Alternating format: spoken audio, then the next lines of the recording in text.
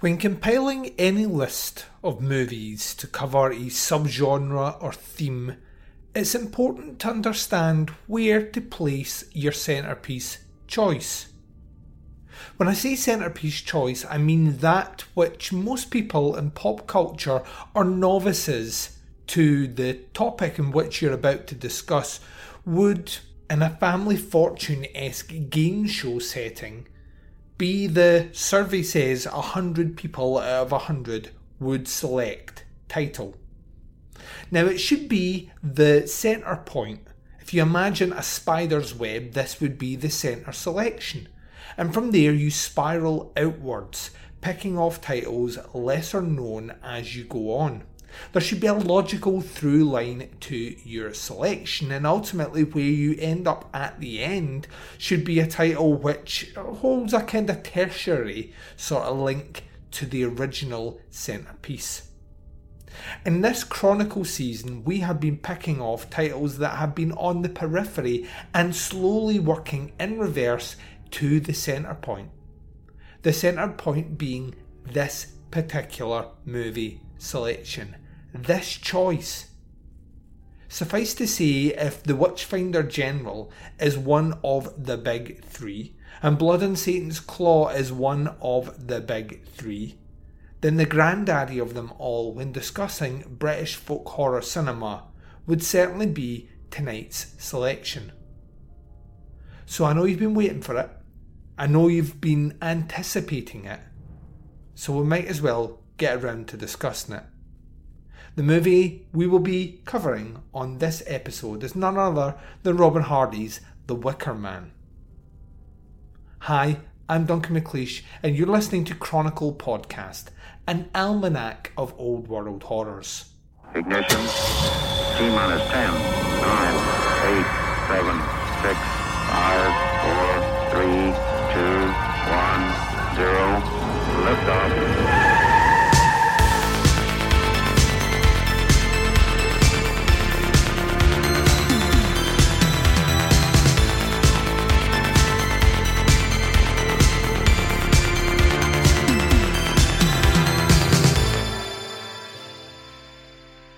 And welcome back to another episode of Chronicle Podcast, an almanac of old world horrors. The podcast that takes each season a theme in European horror cinema and works through a list of movies covering it from way back in the origins right up to modern day.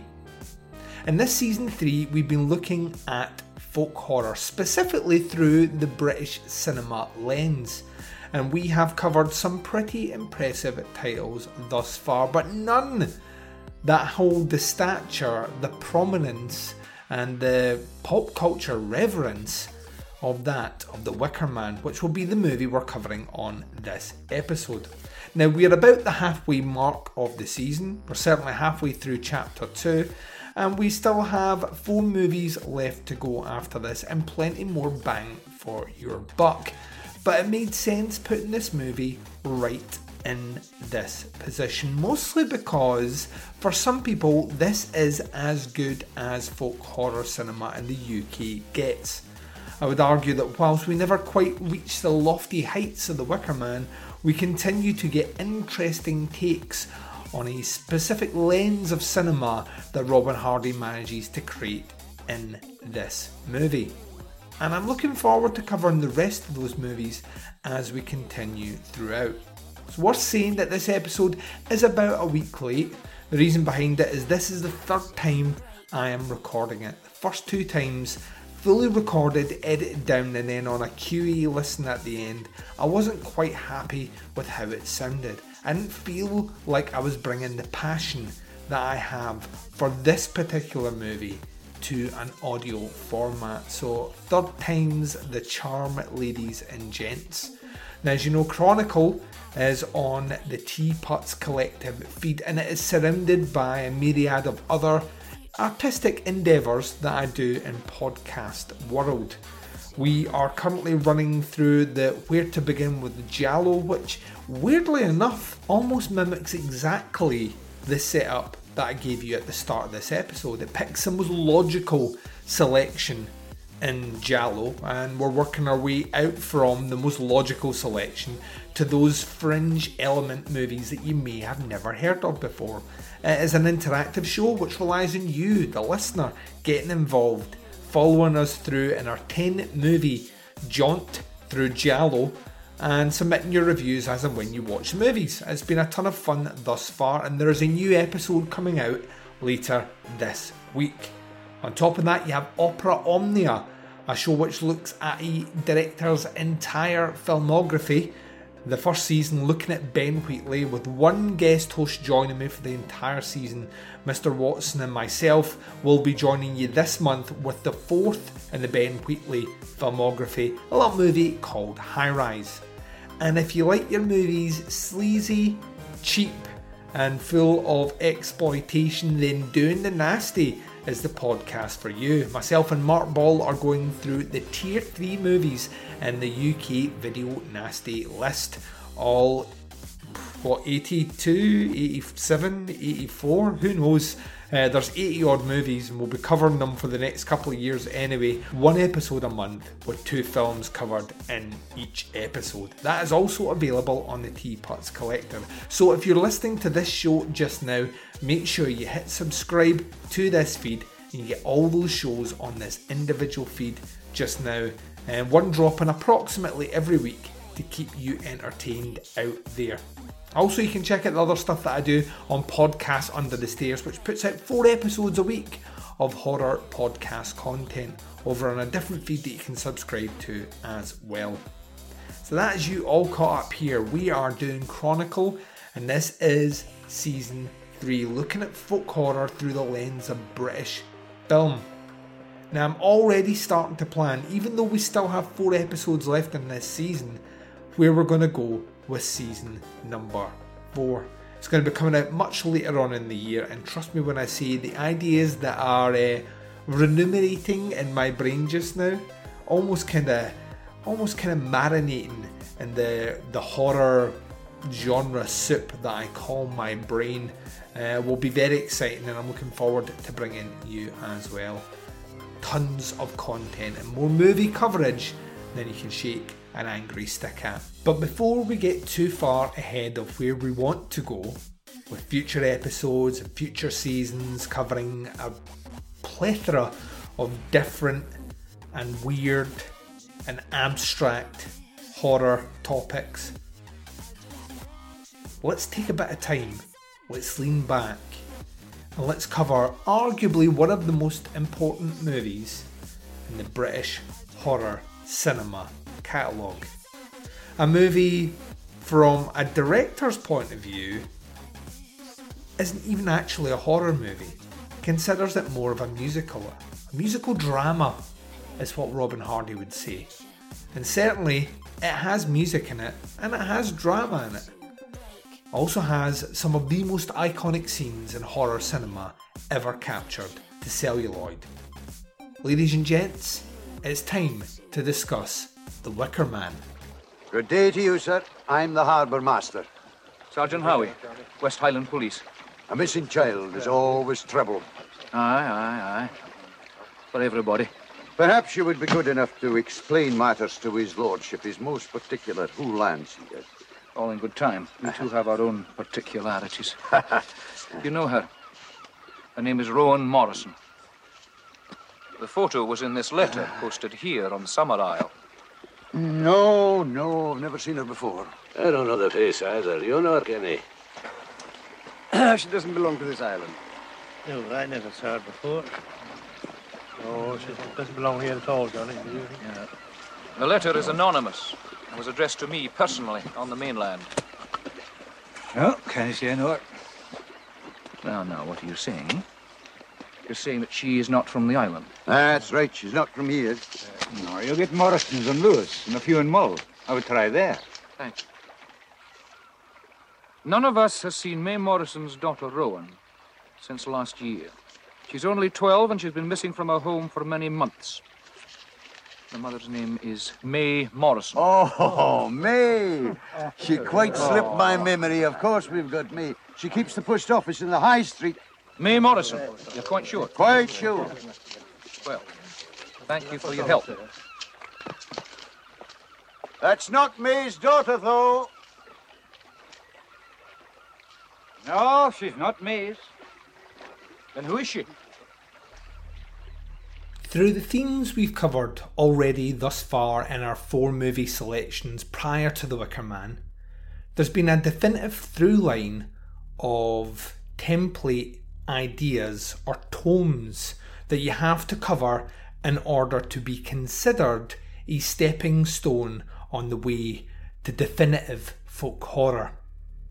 We've talked about hubris, we've talked about being out your element, we've talked about being in a place that you should not be in, and bringing with you a great deal of baggage, ideals and ideologies, maybe even theologies, which the local people do not understand or do not want to participate in.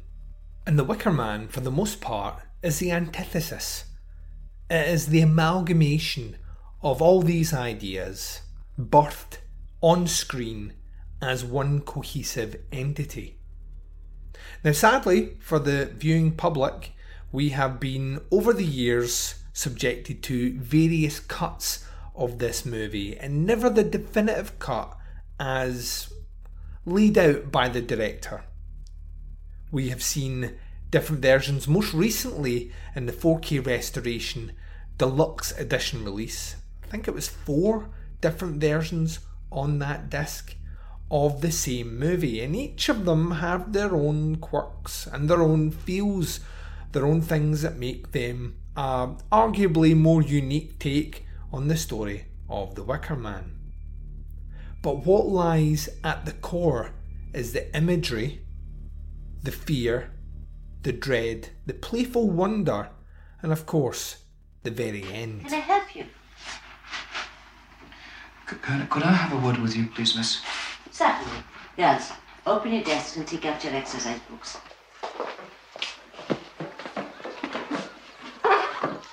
Miss, you can be quite sure that I shall report this to the proper authorities. Everywhere I go on this island, it seems to me I find degeneracy, and there is brawling in bars, there is indecency in public places, and there is corruption of the young, and now I see it all stems from here. It stems from the filth taught here in this very schoolroom. I was unaware that the police had any authority in matters of education.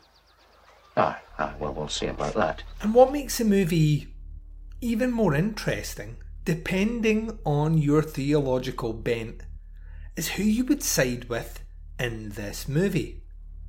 Over time, I found myself less likely to sympathise with the fairly dismissive and incredibly arrogant Edward Woodward arriving on an island which appears to be peace-loving and full of free love and pagan traditions and practices, and he brings his Christian ideals to that island in a way which can be seen as aggressively dismissive, mocks, jeers, condescends, and flat out distrusts the islanders purely because they do not share the beliefs that he holds.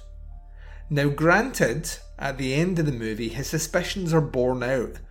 Realistically, these people should not be trusted. They do play this as one long game.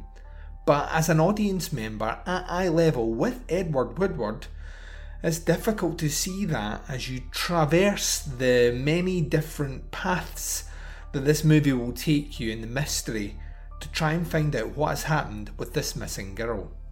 And unlike the movies that came before, movies like Blood on Satan's Claw, or to an extent The Witchfinder General, which does at times revel in man's own cruelty, but still looking at things through a slightly supernatural bent, or Cry of the Banshee, a movie that we discussed very recently, Blood on Satan's Claw being the prime example of, is it supernatural? Is this devil worship manifest real? The Wicker Man has no airs or graces at all. This is a construct of man. Yes, their worship of pagan deities and the belief of their failing harvest requiring human sacrifice would ultimately lead to the end of this movie, but it's still man's actions at the core. So it wouldn't surprise anyone that a movie like this would find difficulty attracting any sort of mainstream wide appeal upon its release. People don't want to think about the evil things that men do, but it lands at an important time in horror cinema. Running second in a double bill with Nicolas Roge's Don't Look Now, you might think that The Wicker Man was being punished and placed in an unenviable slot to follow arguably one of the greatest pictures ever made.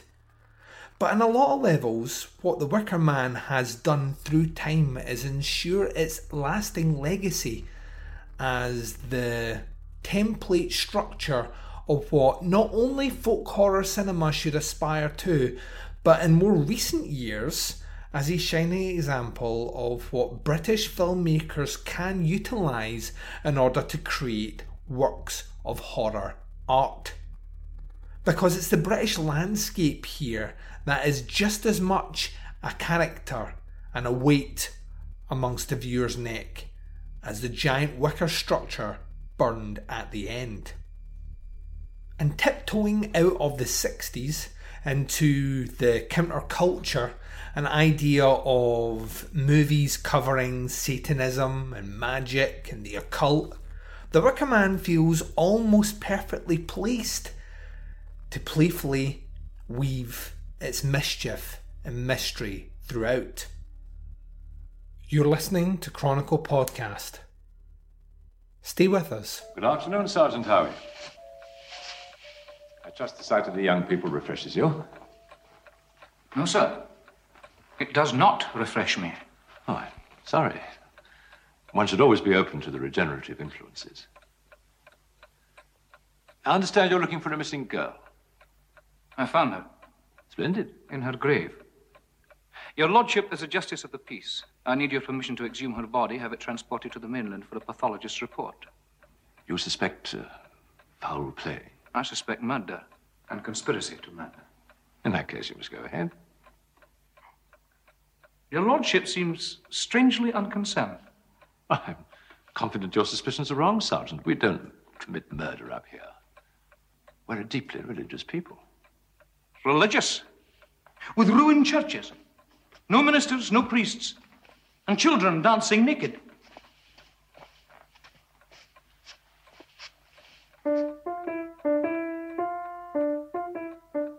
They do love their divinity lessons. But they are naked. Naturally, it's much too dangerous to jump through the fire with your clothes on.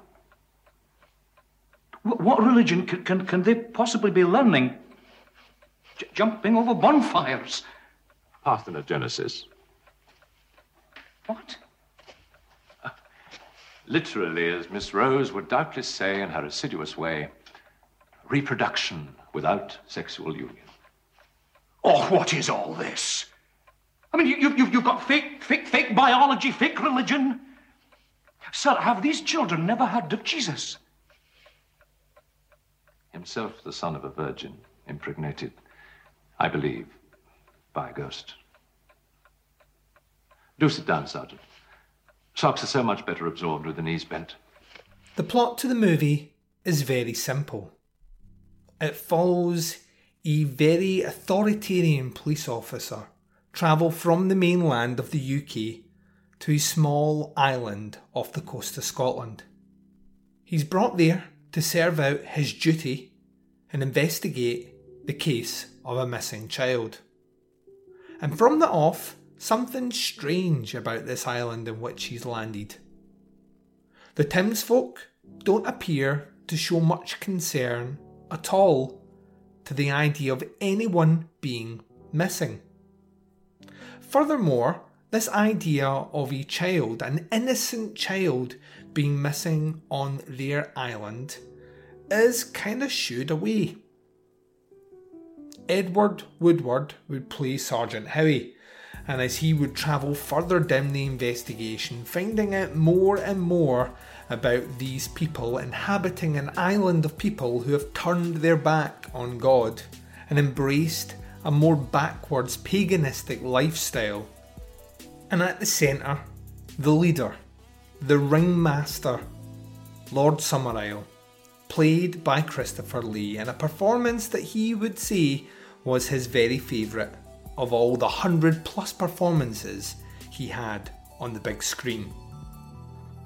What's interesting about Lord Summerisle as a character is not only is he rocking Converse and down with the kids, a guy who for the most part is dressing casual, he's still the owner of the island, he's still part of the gentry class. He's still manipulating and controlling very much like those on the mainland. He commands the respect that Edward Woodward's Sergeant Howie would command on the mainland himself as a member of the police.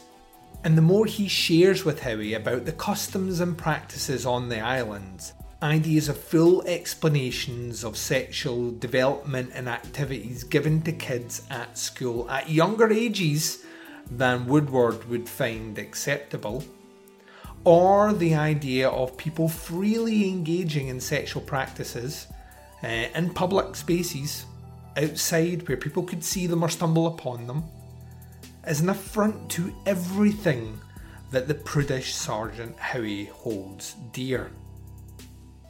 But at the core of this is the mystery, and from the very start Woodward is drawn further and further in. It's all part of the game, and it's all part of the ritual.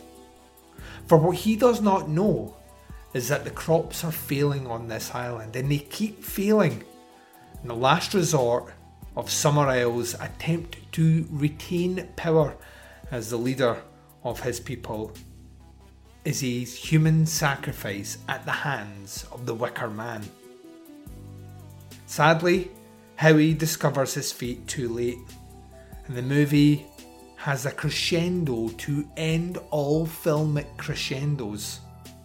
And one of the most gut-wrenching and often cited as one of the most powerful scenes in horror cinema history is led to his death and burned alive as the camera pans away to what could be potentially a better day as the sun sets in the distance. The power in the Wicker Man lies in two different ideologies, two different practices of faith, arguing against each other against the setting sun. There is absolutely no guarantee that with Woodward's death at the end of this movie that the crops will grow next year. So this offering to the island's gods may be for naught. When you juxtapose that with Sergeant Howie crying out to his god at the end of this movie for some sort of rescue, redemption, or deliverance, with no signs of that being delivered. Ultimately, the movie ends with people crying to the sky to deities that they believe exist, in stark contrast to the other's belief. It's a wonderful hyperbole, a jaunty little juxtaposition, if you will. You, Sergeant, are the right kind of adult, as our painstaking researches have revealed. You, uniquely, were the one we need. A man who would come here of his own free will. A man who has come here with the power of a king, by representing the law. A man who would come here as a virgin. A man who has come here as a fool. Get out of my way.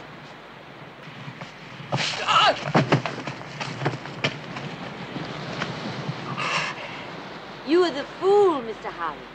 Punch. One of the great fool victims of history. For you have accepted the role of king for a day. And who but a fool would do that? But you will be revered and anointed as a king. But it's an ending nonetheless that sticks with you, the viewer, long after the screening, and sitting with trepidation, wondering why there were no helicopters on the horizon, why no police were showing up to save Woodward at the end. And as I've said on many recordings and many viewings of this movie since, that feeling has never left. I always stare at the screen, at the horizon as the camera pans off, expecting the help to come, which never does. In time, I've learned to accept that whilst I thought this was a movie where the bad guys win at the end, thus breaking a convention I held true as a young movie watcher, that ultimately cinema and endings are all about perspective. Who's to say that the inhabitants of Summerisle aren't the good guys after all, and Woodward is the bad man, the man that would be similar to a Matthew Hopkins, the Witchfinder General, there to root out those he suspects as being evil and full of witchcraft. Or maybe, just maybe, both are wrong. Maybe the police officer's heavy-handed approach is wrong. Does that merit his death? No. Maybe the people of Summerisle are wrong. Maybe their ideas of free love and caring for each other in ways which seem strange to those from the mainland, maybe they're wrong as well. Maybe it's a conversation that requires a heavy academic mind or a temperament which does not come in with bias to understand. And it's difficult to do either if you are but a simple film goer. That's where the movie shines. Not only because of its great cinematography and its wonderful score, not only because of its playfulness and the fact that it is ultimately a horror movie in the last 10 minutes alone. Maybe it's the performances that stand out and stay with us long past the viewing. The idea of Edward Woodward screaming to his god in terror and fear as he's dragged towards his inevitable death. All these things are right and wrong through the eyes of the viewer. But The Wicker Man will stand the test of time. In a Guardian article, it was ranked the 4th best horror movie of all time. And I imagine that if Robin Hardy was told that, he would laugh. He doesn't see this movie as a horror movie. Academics and members of the public would disagree. It's a movie that has transcended time. It is a movie that is weirdly of its time and at the same time looking forward. It is a movie that feels constant as a source of inspiration, dread and tone throughout British horror cinema from 1974 and beyond. If you've never seen The Wicker Man before, now is the time to do it. And don't waste time. You have an appointment to keep.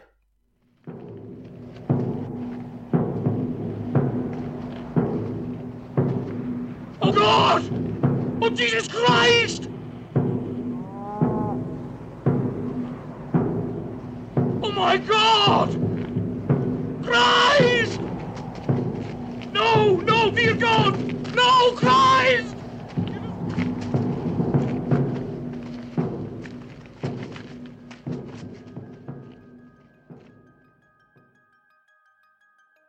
And you've been listening to Chronicle Podcast, an almanac of old world horrors. This has been episode number 6. We are at the halfway mark of chapter 2 and season 3, looking at British folk horror cinema. On this episode, looking at The Wicker Man.